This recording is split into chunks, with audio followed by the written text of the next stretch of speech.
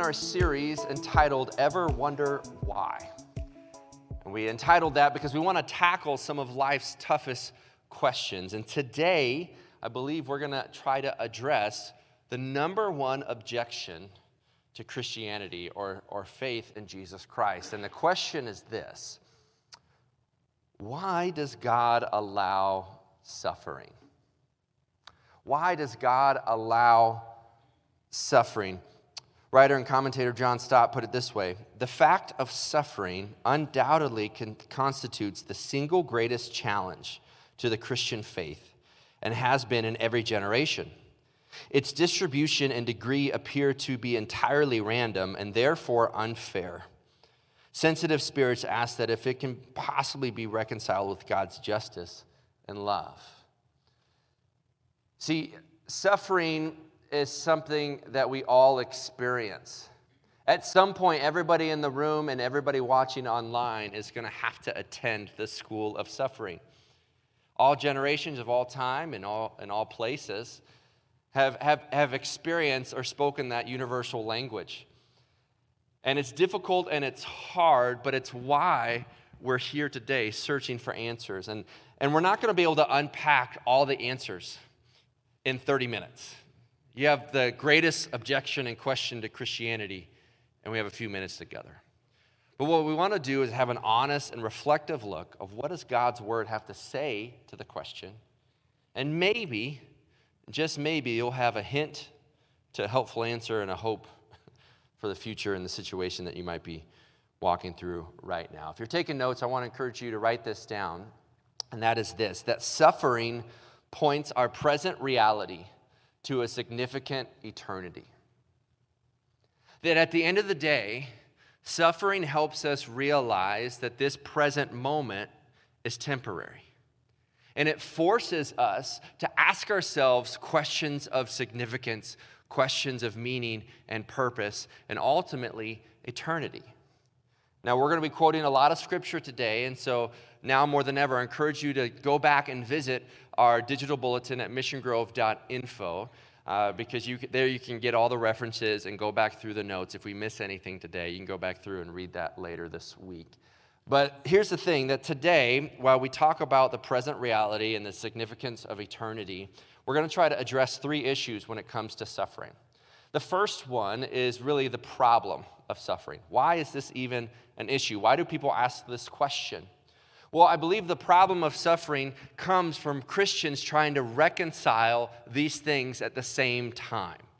It seems to be something paradoxical or something that these can't simultaneously be true, but yet they are, and so we wrestle with that. What do we wrestle with? Well, we wrestle with the fact that God is ultimately all good, that we believe that God is all-knowing, and we also sing about how God is all-powerful. So he is all good, he's all-knowing, he's all-powerful, but at the same time, evil and suffering exist. And that's hard for our brains to reconcile that because we think, okay, if God knows that it's out there, God knows what is good, and then he has the ability to stop it, why does he allow it? Well, the reality is it's not limited to those four things. That while those four things are true, it's also true that God is full of wisdom and is full of love, and God is holy, and God is just. There's a lot of things at play, and just because we might not know the answer doesn't mean that there isn't an answer. So there's a micro version of suffering, because typically people approach that question or ask that question from a personal experience. And so we think to ourselves, God, why me? Why her? Why him? Why this? Why now? And so pain is very local.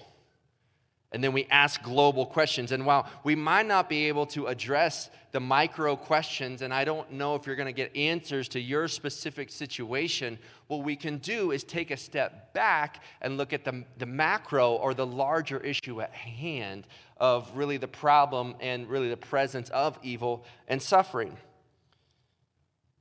Because, see, we live in an era and in a world that contains a certain level of free will. Now, we're not going to jump into the debate between God's sovereignty and free will, to which I would just say, yes, there's both. And there's really a tension there and a tension that's above my pay grade, but we accept and believe both as true. But the very presence of free will goes all the way back to the garden, where people had the option to reject God and to choose something other than. And because of that choice, because of sin, we now live in a broken world. And the reason that's important is because that might not explain your situation. We can't explain everything on someone's sin. So you don't necessarily have an illness because of a choice you made. You don't necessarily walk through an accident or a situation because of a choice you made. Sometimes we make dumb decisions and we think, oh no, God's against me. No, you just made a bad choice. But in other cases, it's like, man, why? And we don't know. But what we do know is that we live in a broken world. And because we live in a broken world, there is evil and there is, in fact, suffering. C.S. Lewis put it this way, that it's critically important for us to examine the assumptions behind every question. So a natural question and a large objection to Christianity is, why is there evil in the world? Or how could there be evil and a good God? Now, if you look at the assumptions behind that question, what are they? Well, if you're saying there is evil, there's got to be a definition of evil. And if there's a definition of evil, there has to be a definition of good. Well, where does good come from? That means that good has to come from some sort of moral law. And if there is moral law, at some point you have a moral law giver. And that moral law giver is described in Christianity as God. And so by expressing the frustrations of evil, you're actually expressing frustrations in your assumption and belief that there is, in fact, a God. Why? Because there is a God who gives moral law, which describes what is good and what is not good. Then we describe not just an absence of good, but a corruption of good. And now we find ourselves wrestling with evil. And I would actually even go further and say, why do we wrestle with evil? We wrestle with evil because we believe there is something better, and there is something different, and there is something more. And if you take, here's what's interesting. If you take God out of that question, guess what? You still have a question, but now you have no basis for answer, right? Atheists still suffer. Agnostics still experience pain and ask questions. But what happens if you don't believe in God, if you don't believe in a moral lawgiver and that it's subjective to the individual, you end up like philosopher Bertrand Russell, who just said, well, if there is no God, what is there? He says, well, I decide what's right based on my feelings. And so let me ask you an objective question from a subjective point of view. Yes, I'm a believer in Jesus, but I ask you to think through rationally that what takes more faith, that good is subjective to every individual of all time, based on how you're feeling in a given moment, or good comes from a moral lawgiver who created this world on purpose with a purpose. And so for every question, there's an assumption behind the question, and we have to decide where that comes from. So even in our angst, even in our pain, even in our suffering, we can actually lean into the very existence of God. Vince Vitale, who is a Christian apologist, he really describes this in what he calls a non-identity theodicy. So theodicy is defined as the struggle or proof of trying to juggle both the provision of God and the presence of evil. And he says, and he puts it this way, it's a non-identity theodicy, meaning we usually approach evil from our own personal experience. And so here's how it goes. We exist in this world filled with difficulties and suffering. We step out of that world for a moment and we picture another world. We'll say a metaverse or a reality or a different universe where we picture us being the same exact person but with less suffering. And then we ask ourselves, God, why didn't you put me in this world, not in that world? It's almost like, God, why didn't you put me in this room, not that room? But the problem is that your very existence is based on the circumstances and situations and the decisions of all people of all time to this exact moment. And so if you take this world out, you take away the suffering and circumstances that you experience, what you unknowingly do is take away your very existence. It doesn't work that way. It's that you are a culmination of your experiences and decisions. So for example, my wife was born in California. I was born in Illinois. Yet we met in Ohio.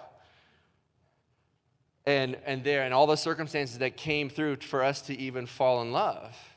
That if one moment, one of those things didn't go that way, we wouldn't have had that relationship. So the very fact that I tore my ACL, which almost pretty much ended my college basketball career, I wasn't in those moments where she came over to check on me, and friends became more than friends, became boyfriend, girlfriend, and now is my wife for the last 15 years. Or I think about the fact of a very difficult moment in my life, in our lives, when we walked through back-to-back miscarriages as a couple. But I think on the other side of this now, to understand that if we had not walked through those together, that we would not have Carter, our little one, who is just a joy. It's just a joy. And I would never wish the loss on anybody, but yet we wouldn't be, does that make sense? Like we wouldn't have what we have. At the same time, we wouldn't have also realized, okay, because of what we walked through, we need to stop pursuing children that way. But then God opened up our heart to foster care and to adoption. And then through a whole nother trauma and a whole nother state in a place that we didn't even know really existed, birthed out of trauma, then presented to now I have my little girl. You see how all the traumas and situations that you have make up who you are. So if you have a broken relationship, okay, but if you hadn't walked through that broken relationship, that wouldn't have put you in position where you are now. It wouldn't have given you the children that you have now. That wouldn't have given you the opportunity and even the struggle that you have now. And so these situations move us. And I don't know about you, but I need a faith that can handle it.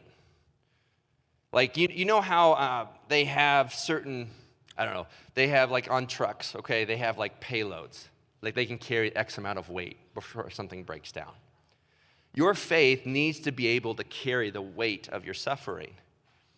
Like, if I don't need a bubblegum bumper sticker faith. It's like, we're all in meadows with flowers, oh, like we're singing, like it doesn't work like that, right? Like we need to be able, like if your faith isn't able to handle your questions, if your God isn't able to handle your doubts and your questions, then who are you praying to? And in those trucks where it says like truck built, Ford tough, like I am grateful that we have a God who is built suffering tough, and that out of suffering we have the very word of God. And I'm just going to highlight a couple passages today. And again, go to missiongrove.info to download these, but there are hundreds and hundreds of these. And so I read that and I realize that our faith was birthed out of suffering, even at the point of our Creator and Savior, Jesus Christ himself. And so I read that and I can resonate and I can connect. Let me just share a couple examples from the Psalms. Psalm 23:4 writes, even though I walk through the valley of the shadow of death, I will fear no evil, for you are with me. Your rod and your staff, they comfort me. It doesn't say I walk around the valley. It doesn't say I ignore the valley. It doesn't say that I go over top. And it also doesn't say I stay in the valley, but I go through it. See, for the Christian, they don't have to live in hell. They can just walk through it because suffering is temporary. So we walk through this valley, and our comfort is the very fact that God is with us. Another example here, the longest chapter in the Bible, Psalm 119, verse 50. It says, my comfort in my suffering is this, that your promise preserves my life, that the power and peace of God comes from him. I was just talking to a lady after first hour, just 10 minutes, 20 minutes ago, who lost her husband a month ago and was talking to someone in her grief, who's someone who didn't believe in God. And that person admitted, wow, you seem to have a peace that anchors you. I don't have that anchor. See, our anchor is the very peace and the power of God. Psalm 13, notice this. This is somebody walking through a hard time, and notice this progression here. It says, how long, O Lord, will you forget me forever? How long will you hide your face from me? This is not bumper sticker, bubblegum faith. This is real stuff. Where are you, God? Don't see you. How long must I take counsel in my soul and have sorrow in my heart all the day? How long shall my enemy be exalted over me? Consider and answer me, O Lord my God. Light up my eyes, lest I sleep the sleep of death, lest my enemy say, I have prevailed over him, lest my foes rejoice because I am shaken. So he pours out his heart. And then in verse 5, notice the transition. But I have trusted in your steadfast love, and my heart shall rejoice in your salvation. and I will sing to the Lord because he has dealt bountifully with me. And so we have this picture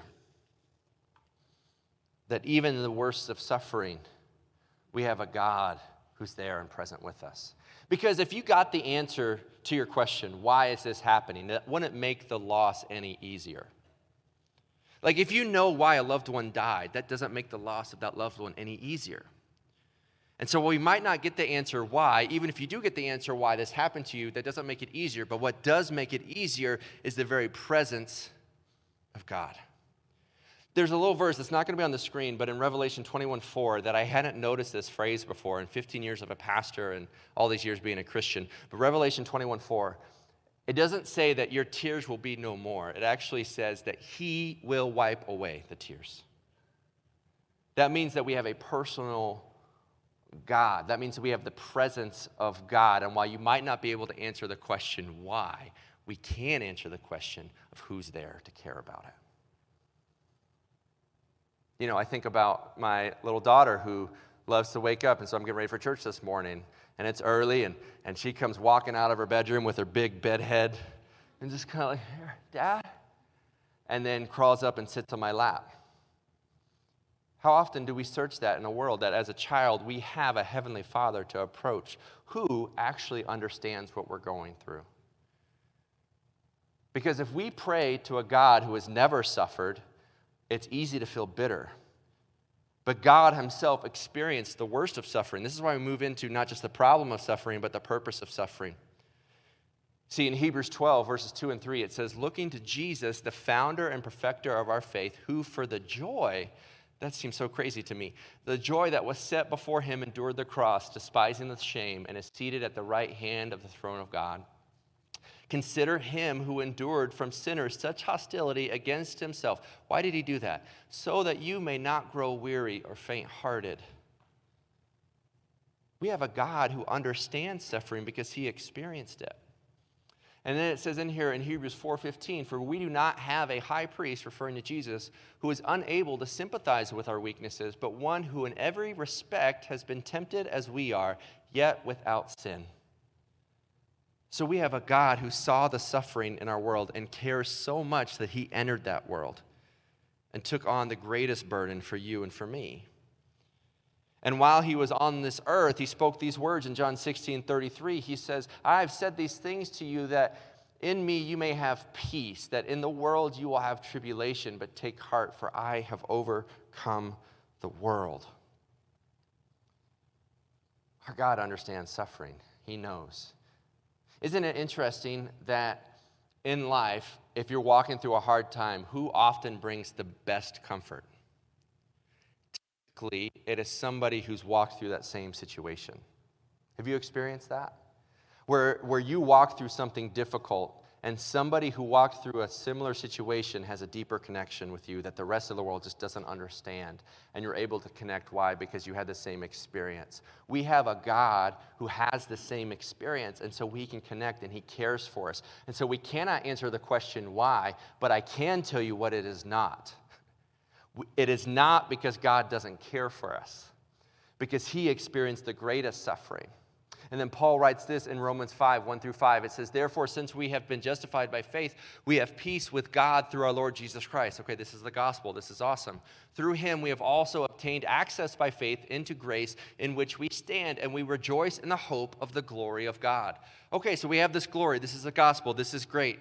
But Paul says, this isn't just for the next life. This isn't just for some cloud to play a harp in heaven someday. Let me tell you why this is important. He says in verse 3, "Not only that, but we rejoice in our sufferings, knowing that suffering produces endurance, and that endurance produces character, and character produces hope. And hope does not put us to shame, because God's love has been poured into our hearts through the Holy Spirit who has been given to us." And then in Colossians 1:24, the same writer says this, that "Now I rejoice in my sufferings for your sake, and in my flesh I'm filling up what is lacking in Christ's afflictions for the sake of his body, that is the church, of which I became a minister according to the stewardship from God that was given to me for you, to make the word of God fully known, that the mystery hidden for ages and generations, but now revealed to his saints, To them, God chose to make known how great among the Gentiles are the riches of the glory of this mystery, which is Christ in you, the hope of glory. I ask you this question: which tells a greater story? Someone who has everything going right, someone who has all the worldly possessions and everything seems going great, or someone who has experienced pain and hurt and is vulnerable and authentic and real, and at the end of the day can say, I trust you, God? Which story seems more genuine to you? Because it's in our pain we can tell of the glory of God. And so I don't have the answer to why on a micro level, but I can offer a hint. And our hint goes back to the cross, that we have a God who experienced the greatest suffering, and that when he died and rose again, he not only covered our sins, but conquered death. And because of that, our suffering is temporary. And so we have a hint from the past in the cross of Christ, but then we have a hope for the future, which is the very glory of God living within you. And so we have this here. We see this experience. And so you see this really throughout. And let me just give you a couple practical examples as well, just earthly examples, because it's not just something to talk about, right? It's a universal language that we experience on a personal level. There's a lady named Joni Eareckson Tada who had an accident and became a quadriplegic. And she said, sitting in a wheelchair, I was feeling more like the enemy of God than his child. Didn't God want to stop my accident? Could he have? Was he even there, or was it the devil instead? So imagine losing all use of your limbs. But she would go on to find faith and experience strength through God, and would paint and would write books and share her story. And she said this incredible quote, and it's that God permits what he hates to accomplish what he loves. God permits what he hates to accomplish what he loves. Another example, there's a gentleman named James Bond Stockdale. How about that name, right? James Bond Stockdale. He was a United States Navy Vice Admiral. He won the Medal of Honor in the Vietnam War because he was held prisoner for over 7 years. And after surviving being tortured for 7 years, came out on the other side. Jim Collins, the author of Good to Great, interviewed James Bond Stockdale and said, okay, all those years, how did you make it? Who didn't make it? Tell me of the group, who didn't make it? And he said this, and he said, oh, that's easy. The optimists didn't make it. They were the ones who would say, we're going to be out by Christmas, and Christmas would come and go. And then they'd say, we'd be out by Easter, and then Easter would come and go. And then Thanksgiving, and then it would be Christmas again. And ultimately, these people died a broken heart. It says, this is a very important lesson, that you must never confuse faith that you will prevail in the end, which you can never afford to lose, with the discipline to confront the most brutal facts of your current reality, whatever they might be. In psychology, this has become known as the Stockdale paradox, is where two seemingly opposed things can be held at the same time. And so there is a brutal acceptance of the reality of that you live in, at the same time, a resilient persistence of belief that you will prevail in the end. This, at its core, is the Christian faith. Another example, there's a guy named Brian Birdwell. He was a lieutenant colonel who was in the Pentagon on 9/11. And he was in the building when a plane flew in, and it burned most of his body. And it burned most of his body. He was given less than 1% chance of living, but he survived. And he would retire from the Army in 2004, and he and his wife began a ministry to burn victims, helping them see beyond their pain for their spiritual realities. And Brian Birdwell said this. He said, an 80-ton 757 came through at 530 miles an hour with 3,000 pounds of jet fuel, and somehow I'm still here and the plane isn't. You don't survive because the Army made you tough. You survive because the Lord's got something else in mind for you to do. It's interesting. Author Randy Alcorn put it this way. He says here, this is one of the greatest paradoxes of suffering, that those who don't suffer much think that suffering should keep people from God, while many who suffer a great deal turn to God, not from him. Why? Because it's that anchor for your soul. It's a belief in a bigger story. It's a hint from the past, and it's a hope for the future. It doesn't make it easier, but it gives you resilience. So we address the problem of suffering. We highlight briefly the purpose of suffering, and we might not know that ultimate reason, but there is one. And now let's talk a little bit about the process. Because many in this room right now are walking through such a tough time, and I can't even begin to put myself in your shoes. But you hear these stories, like, for example, I was listening to an interview with Rick Warren, pastor of Saddleback Church and author of Purpose Driven Life. Beyond the Bible, it's the most sold book of all time. Here is someone who's supposedly doing everything right? Pastor, faithful marriage, author, writer, generous, giving stuff away. A couple years ago, lost his son to mental health and apparent suicide. And in an interview, he's talking with David Kinnaman, who lost his wife to cancer, and they're talking about grief. And the response was interesting because he said this. He says, in God's garden of grace, even broken trees bear fruit. And he says, and you know what? We're all broken.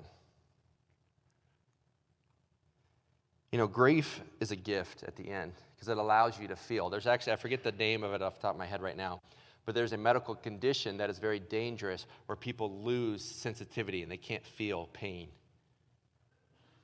But it's actually dangerous because you can't, so if you touch something hot, you don't know. If you get an infection or a blister or something, you don't know. And it's actually more dangerous for your body. And so the actual expression or feeling of pain can actually be a good thing because you understand that something is off, that something is temporary, that something is different, that something is wrong.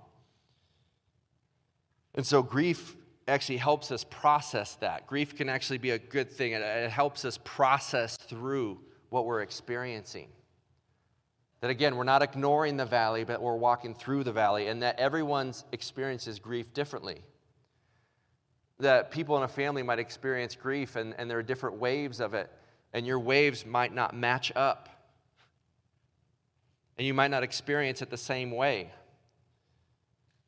But you walk through it, and when you grieve, you don't necessarily recover. You don't get back to quote-unquote normal. Like if I lost my arm to an accident, I'm not going to wake up and my arm's going to be back. Like the rest of my life, I will wake up every day understanding that I'm missing something.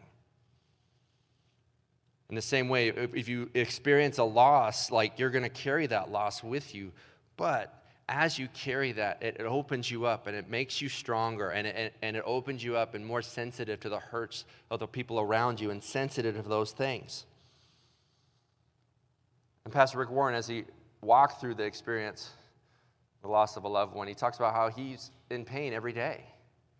That you hear a song on the radio or a restaurant or a book or a sound or a smell and immediately go back. But he shared these kind of really the steps of grief that process through that. It says in here that, first, and these aren't necessarily linear. You can experience more than one at a time and in different orders. But you typically walk through these things. And he says there's shock. There's disbelief that this happened. Then there's a sorrow. And you see that. And ultimately you end up in a struggle. This is where you ask those why questions. But as you process through those three, and it could be days, it could be months, it could be years, it could be decades in all reality. Everyone grieves differently. You end up at a place of surrender because what other choice do you have? And when you surrender, you see God start to sanctify you. And you become stronger in this process. And you become more empathetic, and you become more open, and you become more vulnerable, and you become more honest, and you become, the trivial things of this world don't seem to bother you as much as before, and you start to have deeper conversations, and you start to ask big questions, and you start to move through, and you end up at a place ultimately of service. And see, this is why at the end of the day, I think suffering exists in our world because suffering points our present reality to a significant eternity. And I want to end not just with some abstract story about a colonel or an author, but it's just conversations I'm having with people in the room, some in the room right now. I think of my friends, the Burnells, and we shared that story about a year ago about Brody, who survived a plane crash, and how for years and countless surgeries and comas and traumatic brain injury that the mom, Jeannie, shared that she got this moment from God in the middle of it, in the silence, where she felt like God spoke to her saying, you see broken, I see mended. I think about my friends here, the Butlers, who, if you know them, are the sweetest people in the world, but have been through living hell this last year. And a number of surgeries and pain and things, and they're still in it, and I want to be sensitive to that. But, having a conversation with a good friend, and I said, man, how are you doing this? How are you even waking up in the morning? And he says, at some point you just say, okay, God has to have a plan for this. I don't know what it is. I don't have a choice for that. But I do have a choice with my attitude, and negativity will eat your soul. And I think the most encouraging thing you said to me, we were just chatting, and we've been talking for a while because we're good friends, and is that just this steadfast belief, from the beginning you've said this, is that I can't help but think there's a story. And I want to tell the best story I can to my kids, to friends, to the community. I think about a friend, Glenn, and Crosses, who can't be here right now because of being immune compromised, and has walked through leukemia, is walking through that, and then the end result after leukemia is getting this rare form of pneumonia that has ended so far with him getting 8 times his lungs drained, which is a fun process of a giant needle going in the back, pulling out liters of liquid at a time. I'm like, Glenn, how do you, here's a guy, CIA, he's forgotten more than I could ever learn, right? Like super smart and everything there too. And just, how do you even, wake up and have a smile on your face? He's like, well, it's not easy. And being someone analytical, I question everything. He said, but at some point, it forces you to wrestle with mortality. And it forces you to embrace the moment and to be empathetic to others. He says, I grab coffee or breakfast sometimes with a good friend who's battling brain cancer. And we know at any moment this could be our last. And we're sitting there, and it just seems like we look around and people are so busy, going, that it almost seems like they're sleepwalking. It's like, I don't wish it on anybody, but I also don't feel like I'm sleepwalking anymore. And I can have that and genuine connection and relationship and walk outside and be like, wow, I can feel the sun. And you take joy in those little moments. And so if you're walking through something, my heart breaks for you. And I want you to know that God loves you and that we love you, and that if you have a loved one going through something, I heard recently that the bigger the problem, the less you say. And sometimes it's not the words you say, but just the ministry of presence and in prayer. And I don't have answers, and I'm sorry for that. And I wish I could. We're praying for a miracle. We're praying for healing. We're praying for those things to happen. But what we hang on to in the meantime is that we know the greatest miracle happened 2,000 years ago. That Jesus conquered the greatest level of suffering possible And that when he rose again, that means that eternity is possible, that peace is possible, that you don't have to be blown to and fro in the storms of life without an anchor for your soul, and that your anchor can be Jesus Christ himself, and that you have a community that cares for you, that loves you, that people can walk through, and that you can be open and vulnerable and authentic and loving, and that everything that you've walked through right now, everything that's at home right now, that you are watching online, that you can't be in person because of an illness or a situation, that everything that you're walking through has positioned you exactly where God needs you to be and has made you who you need to be. That every hurt, every issue is painful, but we have a God who one day will wipe away every tear. And there will be no more cancer, and there will be no more betrayal, and there will be no more brokenness, and there will be no more hurting, and that God is real, that peace is possible, and because he overcame death, we can overcome suffering, and out of that confidence, we gain our courage, amen, and we can praise God for who he is, even in the midst of our storm. Can I pray for you right now? Dear God, I pray for friends who are hurting, and we're praying for miracles, God, and we're not seeing it. But we know, God, that you're all good. We know that you're all loving. We know that you're all powerful, and we know that's true because of what you did on the cross. And so, God, it's in that power we pray for healing, we pray for miracles, we pray for life, and that ultimately we pray for the comfort and courage that comes from knowing you as our Lord and Savior.